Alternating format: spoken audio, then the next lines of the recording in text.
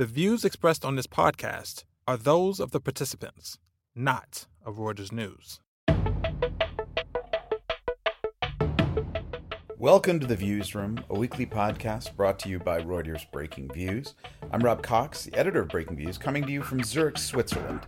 Like all of you, Breaking Views columnists are confined to their homes all around the world. For this week's podcast, like we did last week, I thought it would be worth visiting with a few of them. So we'll check in first with Gina Chon in Palo Alto, California, to discuss the Golden State's fight to flatten the curve of the coronavirus, as well as some of the efforts undertaken by the Federal Reserve and the U.S. government. I was particularly interested in getting Gina's take on Fed boss Jay Powell's decision to pop onto the popular Today Show on NBC last week. First time a Fed governor done that in a generation. From California, we'll head to the UK, where our European editor, Peter Thal-Larsen, will fill us in on London under lockdown.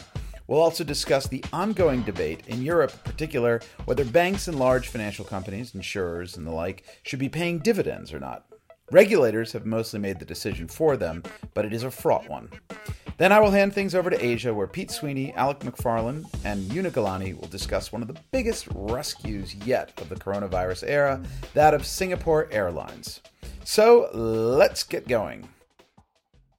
Gina Chon, it is a pleasure to speak with you via Microsoft Teams from Zurich to Palo Alto, California. How is lockdown in Silicon Valley going for you?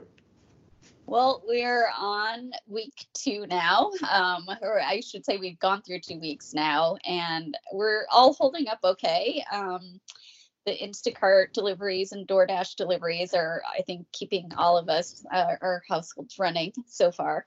Well, I mean, you're in the heart of Silicon Valley, where all of the apps, delivery apps and the world is so incredibly convenient. Is there anything that's not working out there? I think because people here are so tech and science oriented, people started working from home really early. Like the tech companies here, whether it's Twitter or Facebook or others, ordered everyone to stay at home weeks before the lockdown here started, or when President Trump started to take this more seriously. So you've really seen a decrease, or I should say flattening of the curve, in terms of the number of cases. The hospitals were just saying yesterday that they aren't overwhelmed like they thought they would be at this point in the cycle of the outbreak. So that's been really encouraging. But of course, we're all dealing with what everyone else is dealing with. The Wi-Fi bandwidth is straining, I think, under everyone working from home. We're on the Stanford system, so that has its own challenges because it's not like a private run company. Right. So, but it's interesting. California is always at the head of every curve, but it's interesting to note the way that they were quicker in many respects to lock down than other parts of the states, and including in some respects ahead of New York, which had earlier indications of an outbreak. How are people viewing Gavin Newsom, the governor there? Is he taken on a sort of a more heroic posture? Yeah, I don't think he's quite reached the national fame level that Andrew Cuomo has in New York, but definitely here he's been a reassuring voice. He's also been working really closely with the private sector. So he gave a shout out to Mark Zuckerberg the other day, saying he was one of the first people to step up, and he's donated $25 million to help get more equipment for various hospitals here. He's also gone in with Bill Gates, with the Gates Foundation, to fund research for a vaccine and other treatments for the virus. So you've also seen a lot of the companies here that have, a lot of cash on their balance sheets, and this is as good of a time to use it as any, are definitely deploying it. Probably not a bad time, too, to show their bona fides, their goodwill, given all of the issues that we've seen over the past 2 years with regards to, the use of Facebook or political meddling and that kind of thing. Yeah, no, you've really seen some of the sentiment turn around a bit. It may be temporary once the outbreak fades, hopefully soon, but you've seen them step up. Zuckerberg again did a live Facebook live show with Dr. Anthony Fauci of the National Infectious Disease Institute and with others. So he's been really trying to get out there more. And you've also seen Twitter, Facebook, and YouTube really crack down on misinformation about the virus and any sort of, fake cures for it. And yeah, I've seen they've even been shutting down people like Laura Ingraham and sort of these Fox News anchors and people who've been spreading information that was contrary to facts and truth. And they've been getting their Twitter handles knocked out for a little while until they take things down. Yeah, they even went after, I think, both Facebook and Twitter, the Brazilian leader Bolsonaro, because of some of the things he's been saying. So they've tried to be much more aggressive than they have in the past when it came to misinformation. Yeah, I was about to drink a gallon of bleach having read this, and then I thought, oh, well, maybe let me just refresh. Oh, that's no longer true. But what about, now you've also written quite a bit about, well, let's talk, we can think about the sort of culture in tech and startup, but I also want to go to Washington a bit because you keep one foot there, and you've written quite a bit about the Fed. And I thought one of the pieces you did was about Jay Powell's kind of, you've written about this in the past, him kind of making it the Federal Reserve, the people's bank, as it were, and speaking sort of plainly, speaking frequently. He also went on the Today Show, the NBC program that, one equates with, I don't know, stay-at-home moms and dads watching as they put their kids' lunches together. And instead, you had the Federal Reserve chairman speaking on the Today Show. What do you think? What's going on there? Yeah, it was a really interesting audience for him to choose to have one of his first public events around this crisis. I mean, before all of this, he has been trying to build up more political credibility with the Federal Reserve because it's been seen as this very gated, elitist institution. It's very highbrow. It doesn't really touch the masses in a lot of ways. And it got a lot of criticism after the financial crisis for bailing out Wall Street. So I think when Jay Powell became chair a few years ago, he really did try to make it a point to, he said, speak in plain English. He's been having these listening sessions around the country to talk about how things could be improved at the Fed. And I think just make it more accessible to regular people and to, frankly, members of Congress, who a lot of them also used to find the Fed pretty standoffish. And you've really seen now Powell take that to heart during this crisis, where they don't have the same levers that Congress and the White House does in terms of really getting money to individual households, but they have been doing a lot to keep markets functioning, to keep liquidity in the system. And I think he wanted to send a reassuring message to an audience that watches the Today Show as opposed to, follows the Fed's dot plots, and try to reassure them that, the economy, while definitely not in good shape right now, that the Fed was there to do everything it could to help it out. And when you look at the various programs, we've got 2.2 trillion of fiscal stimulus, but you also have, I don't know how many trillion, was it 1.5 trillion of Fed stimulus? What is the danger for the Fed in stepping out there and giving so much ammunition? Is there a concern that it's just going to filter right up to the rich again, in the same way that people argue it created the inequities of after the crisis of 2008? What is it that the Fed's how is he trying to make that message that this isn't just about making people who own stocks whole? Yeah, no, that definitely was a criticism and continued to be almost up to the point of this outbreak in terms of quantitative easing and the inflation of asset prices, and how that did really just funnel to, hedge fund guys and others. So he has been trying to sort of convey more of a message that while the Fed can't do everything, and a lot of the levers are really up to Congress and the White House, they are trying to do what they can. So they're, backstop everything from like credit card debt to student loans. They announced that they're going to be implementing what they're calling a Main Street lending program that will go to small and medium-sized businesses, which is pretty unusual, if unprecedented for the Fed to do. So they can't send direct cash payments to households the way Treasury is going to be doing as part of the fiscal emergency relief, but they are trying to reach more people than they normally would and send the message that this is not going to, huge Wall Street banks as they did during the crisis, but going to more of the mom and pop shops. Right, Main Street, as it were, versus Wall Street. And of course, that now you wrote also about the fact that a lot of the money, whether it's the bailout money or the fiscal stimulus and otherwise, isn't going to go to the startup tech world to explain why. Yeah, it's this really arcane rules from the Small Business Administration that I think, frankly, didn't envision a situation like this. And obviously, it's pretty unprecedented, so you can't really fault them for that. But they have these rules that small business loans in this certain program can only go to businesses that have less than 500 employees.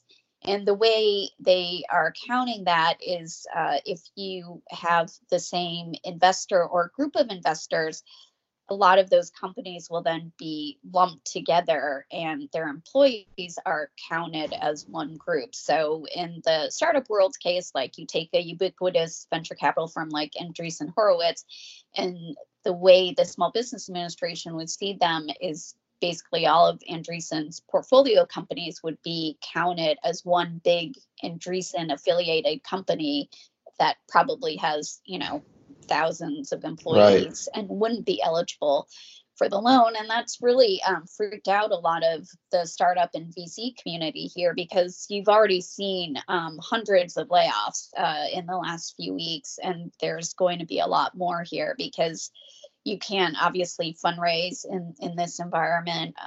People are running out of cash, and these are job creators in their own right. So they're trying to figure out how they can fix this situation. Yeah.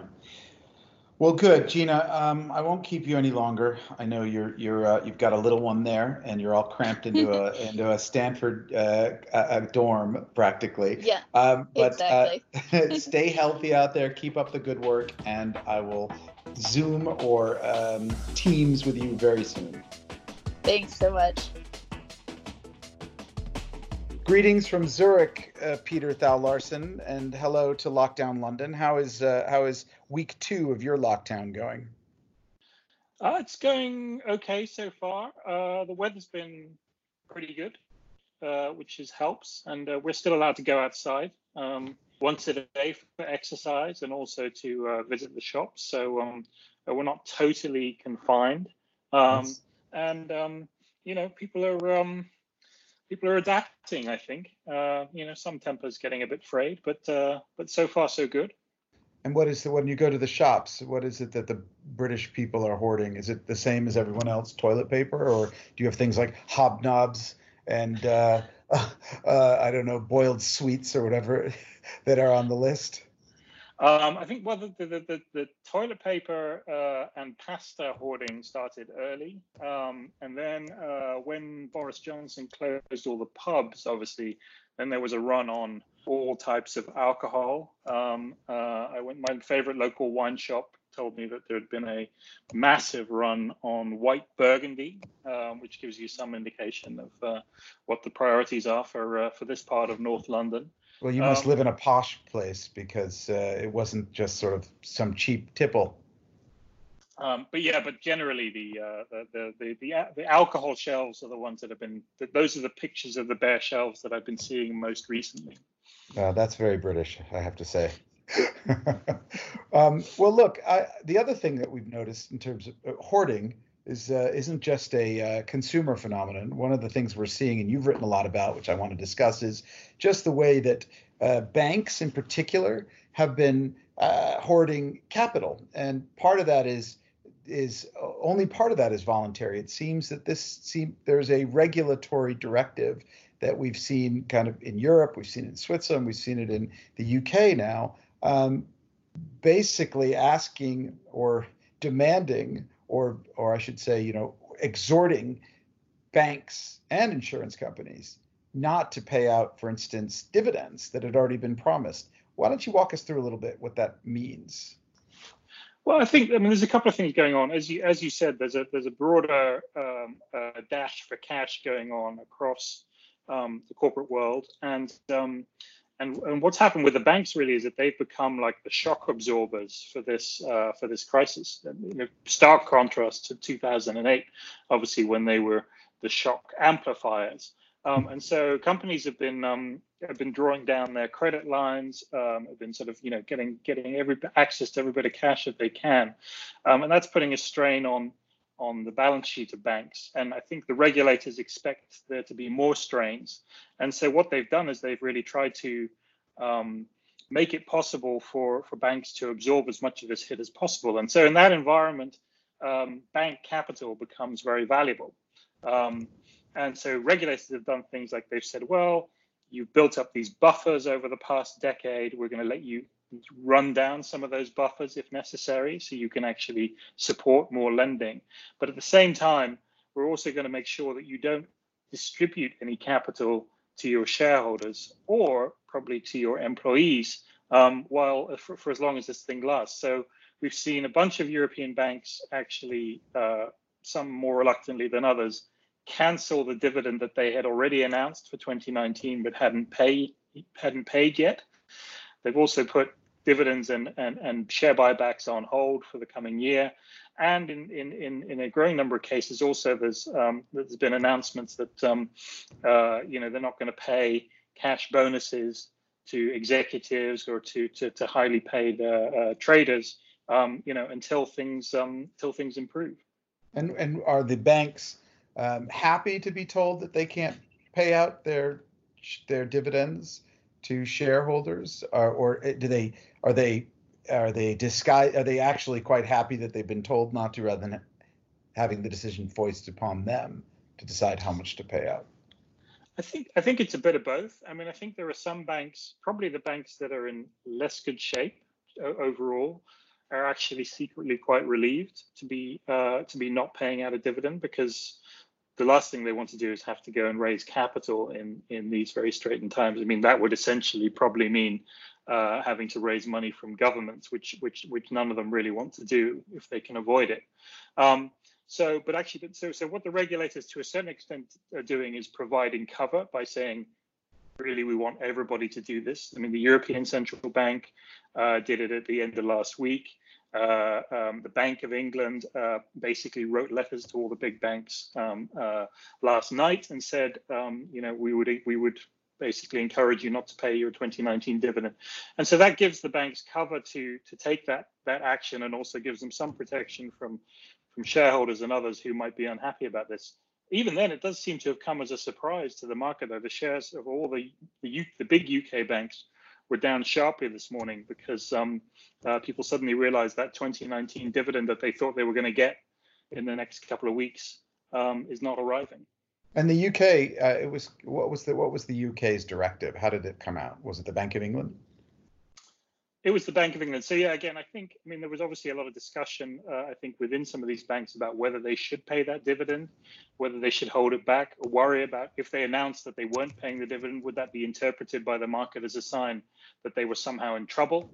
And so what ended up happening is that the Prudential Regulatory Authority, which is the body that sits under the Bank of England that regulates the banks, wrote to all the big banks and published these letters last night, basically saying, please don't pay your dividend for 2019, don't pay any more dividends for the coming year or for the foreseeable future, and also hold back on any cash payments cash bonuses to your employees.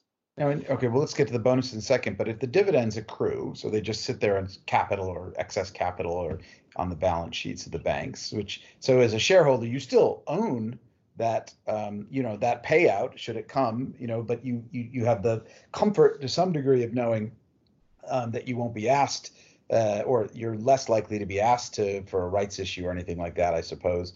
But it does, of course, affect people who depend, including pension funds, and have to pay out obligations, I suppose. They expect that cash to come in at some point, right? Is there a knock-on effect here of stockpiling dividends? I think there is, yeah. I mean, definitely pension funds, I think, probably are the most exposed. I mean, I guess there are also individual investors who hold certain shares for the income that they get from them, and that income will dry up. But pension funds also obviously kind of rely on a certain amount of cash coming in to channel it out. And it's not just the banks, right? I mean, it's kind of across the board. A lot of big companies are suddenly turning off their dividend taps. And we've seen it with obviously in the US with the airlines and with Boeing. We've seen it with Ford. We've seen it with H&M, the fashion retailer in Europe. WPP, big advertising company. Quite a lot of companies suddenly saying, you know what, we don't know how bad this is going to get. Cash is valuable, and we're going to hold on to it. So there will be knock-on effects. I mean, I think you're right that that money is still in the company and therefore belongs to the shareholders. And so to a certain extent, shareholders should be kind of indifferent as to whether they receive it now or later. But it does obviously play to this whole sense of uncertainty that nobody quite knows what kind of losses or what kind of sort of hit to their capital that they're going to have to absorb. Right. I guess the one good thing about the regulators just making the decision means you don't have to sit there trying to figure out who is in the best or the worst position, or reading through the tea leaves. If one company says, well, we're only going to pay out 30% of what we suggested, and the other one says we're paying out 90%, are you now you get yourself in a position like, well, what do they know that the other guy doesn't know, or what trouble does their balance sheet have that the other guy doesn't? Yeah, there is a safety in numbers here, I think, and but on the other hand, there are also, I mean, quite a lot of these companies have sort of essentially their pitch to investors over the last few years, particularly the ones that are in sort of cash generative, slower growing industries. The pitch has kind of been, don't hold us for the growth that you're going to get from our earnings, but actually hold us for the income that we're going to distribute to you, either through dividends or by buying back stock. And I think, I mean, if you look at the numbers last year for the constituents of the S&P 500, they paid like $500 billion of dividends last year, and I think they bought back something like $730 billion of stock. And if you add those two together, that's almost equivalent to the reported earnings of those companies. So there was a vast amount of cash coming out of these companies, and that has basically stopped. So the stock market's going to be flat to down. Yeah, I mean, I guess the question in the stock market is how long does that last? Is it a couple of months and then everything cranks up again, or does it last for longer? I have a hunch that once companies cut their dividends, that then there'll be a reluctance to restart them back at the same level as they were before. Yeah, that's true. Once you've made that decision, and it would be interesting to watch the oil companies, the big oil majors who haven't cut their dividends for the most part over the years. No, that's true, and I mean, I think Shell is a famous example. So I think they announced the other day that they were stopping share buybacks, but they were continuing to pay their dividend, and they pride themselves, I believe, on having paid their dividend consistently since the 20s or something, right? Yeah, since the Great Depression. I think they may have somehow sort of kind of accrued a dividend during the Second World War, and I think in 2008 they may have paid it in stock rather than in cash. But some of these companies, they feel a lot of their credibility with investors is built on the fact that whatever happens, they can pay a dividend, and so they'll think quite carefully before giving that up. And let's talk about bonuses briefly. So what was it that the Bank of England said to the banks about bonuses?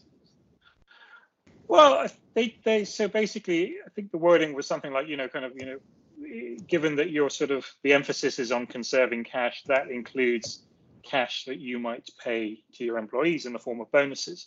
Now, I think we're trying to sort of figure out what this actually means. I think for most sort of people in investment banks, the bonuses for last year will have already been paid. So I think it's probably unlikely that those disappear. Although there are some people, maybe at the executive level, people who sit on the boards of companies who where the annual meeting of shareholders hasn't yet signed off on their compensation. That, I guess, might change. But the bigger question really is what happens going forward, because actually, if you think about people sitting, particularly in some of the trading desks of these big investment banks, they've done amazing amounts of business in the last couple of weeks, right? I mean, essentially what you've had huge volatility in markets. You've had spreads blowing out, bid offer spreads kind of. And so, I mean, it remains to be seen exactly what the impact is on the earnings. But the assumption is that that some of these investment banking businesses, big trading businesses, will have made a lot of money in the last few weeks. And so the people working in those businesses will also be thinking, okay, Christmas has come, and actually this year I'm going to get a chunky bonus. I mean, I think if everything bounces back in a couple of months, and the banks don't lose loads of money on their loan book at the same time, then there probably will still be quite a bit of money to go around for bonuses at the end of 2020.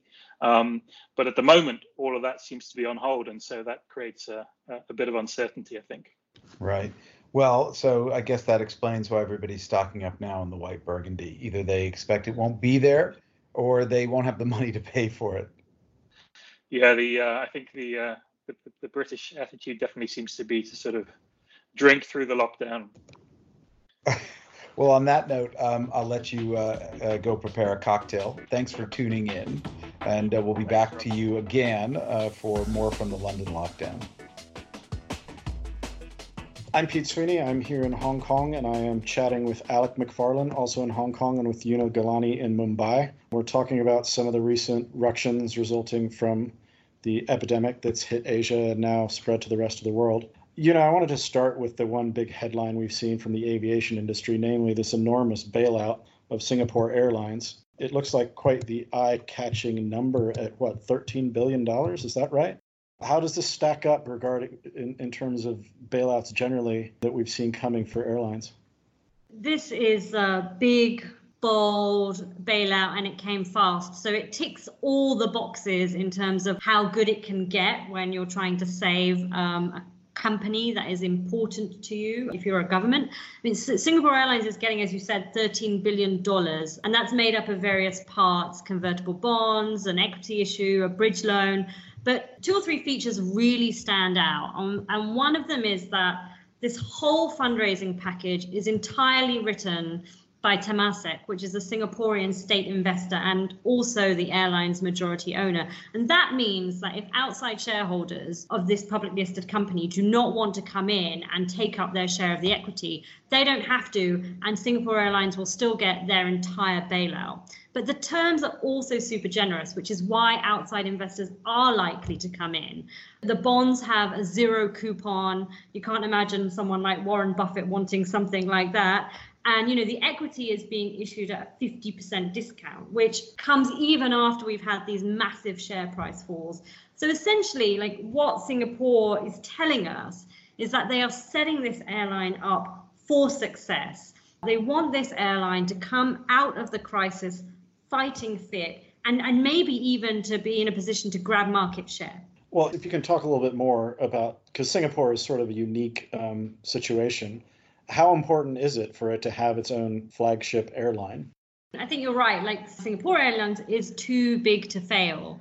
The airline supports almost 12% of the GDP, directly and indirectly, and some 400,000 jobs. And I think really there's only a few countries in the world that might have that similar dynamic, or countries or cities. So in Dubai, you have Emirates Airline. In Doha, you have Qatar Airways, and in Abu Dhabi, you have Etihad. And all of these airlines are sort of very central to success of these really small places. That's why the bailouts that you're likely to see of these airlines is going to be sort of an order of a magnitude bigger. Firstly, because the governments are rich and they can afford it. And secondly, because they're so central to the success of a city-state. I mean, if you look at what we've seen in other places, New Zealand just gave its carrier something like a $500 million loan, charging a 9% rate of interest, and they have to suspend their dividends. So, I mean, Singapore isn't punishing its airline investors in the same way. And I think in the US, I think they've said something like $50 billion of aid to the airlines, possibly in the form of warrants. But that's going to be spread across 10 or so names. So it's really nothing in the ballpark of what Singapore Airlines is doing. Well, and there's going to be a lot of economic stress. It's interesting because Singapore's situation being somewhat unique, but it's not completely unique. I mean, Hong Kong is also under a lot of stress because of the lack of travel. These financial centers rely on business travel and trade as well. And Alec, can you talk a little bit about what's happening in Hong Kong right now? Because obviously I've kind of lived through it, but it seemed like we went through this little summer period where people are starting to come back out and get out and about, and now we're back in an even harsher lockdown. What happened? Yeah, exactly. I mean, there does seem to be kind of evidence that the government and Hong Kong as a whole has sort of dropped its guard in a way. So if you trace back as soon as maybe a fortnight ago, there was, like Hong Kong was kind of being lauded globally as a model to follow, just in terms of the virus mapping measures they took out, cleanliness, just a lot of things that made it, like a real model for other countries to follow. However, what has taken them off guard is this kind of second wave of COVID-19 that's being brought back in, mainly by kind of like residents of Hong Kong that left Hong Kong during the initial outbreak for either work or study, or even to escape the initial outbreak of the virus, that are now coming back and bringing the virus back with them. Well, it's kind of ironic, right? Because in a way, they're a victim of their own success. Singapore as well. I mean, these countries are now mentioned as like, oh, these guys, did a really good job getting control of it. And Chinese people, Hong Kongers, Singaporeans, Taiwanese, who are living in, like, say, Europe or the United States, are panicking, and coming back. And, the nature of the virus being what it is, that in some cases people have very mild symptoms or none at all. It's kind of hit them again. But I mean, I think the size of the Singaporean Airlines bailout tells us something about all of these small city-states and Emirates, that they expect a really difficult and long road to recovery, especially for these outward-facing economies. And I think Hong Kong is part of that. And Hong Kong is also sort of wrapped up in that problem, where you can be fantastic at managing the virus crisis yourself, but your economy depends on open borders. And if you don't have, it's very easy to see ourselves in a situation where you have a resumption of business long before you have a resumption of like international travel. Yeah, I hear that, and it's fair. Hong Kong can't just tap its internal market, right? Alec, do you get the impression the local government in Hong Kong has got its head wrapped around the problem yet, or are they still struggling to come to grips? I think it's not so much that they haven't got their head wrapped around the problem. This is a government that's very prepared for a pandemic, following the outbreak of SARS. But the real problem with Hong Kong is that a lot of it will kind of be largely out of the government's control. So if you look at, as Una was saying, Hong Kong is a very outward facing economy, and Singapore kind of falls into this bracket as well. If you look at the moment, Hong Kong has banned tourists, restaurants and bars are closing, but all of this is that, these are all kind of like real bit players in terms of what these sectors actually contribute to Hong Kong's economy. The real breadwinners are logistics and trade, and also financial services, each of which accounts for about 20% of gross domestic product. Now, both of these sectors are really bad sectors to be rely on during a pandemic, given that they kind of rely on the constant churn of people and goods between countries. And that is the problem that Hong Kong will face going forward. You almost kind of need to rely on other countries containing their own outbreaks and depend on yourself to contain it, which Hong Kong's already doing a good job of. But so long as Hong Kong is outward facing, they will have problems containing situations like COVID-19. And I think that for Hong Kong, one of the things we're obviously going to look for is what kind of support package Cathay gets, Cathay Pacific. And its airline is in a sort of unique situation because it's possible that it could get a big domestic government-backed bailout, or it could also get some sort of deal with a Chinese carrier. So it's in a slightly different, unique position. But given the importance of Cathay Pacific also to Hong Kong, I think that's going to be the one to wait and watch. Yeah, well, it's interesting because Cathay Pacific kind of got in a lot of trouble over the protests, right? So it's not really winning the popularity contest in Beijing, which is a big problem, I think, right now, probably. But yeah, we'll have to watch and see. I mean, like somewhat like Singapore, Hong Kong does have the advantage of having a lot of dry powder. It's got a big fiscal reserve. It's in a better position than some, but as you said, Alec, and both of you, that really basically Singapore and Hong Kong are kind of on the receiving end of what other governments do one way or the other, and they can just hope that they have enough funds to fend off the worst until things turn around. Anyways, I'd like to thank you guys both for talking to me, and thanks again. That's our show for this week. I'd like to thank our guests, Gina Chon, Peter Thal Larson, and our crew in Asia, and hats off to our producer, Freddie Joyner in New York. Our final thanks go to you, our listeners, for tuning in. Subscribe to The Views Room and our sister podcast, The Exchange, on iTunes, Spotify, or wherever you get your podcast fixes. Check us out every day at breakingviews.com. And don't forget to tune in next week for another edition. And above all, stay healthy.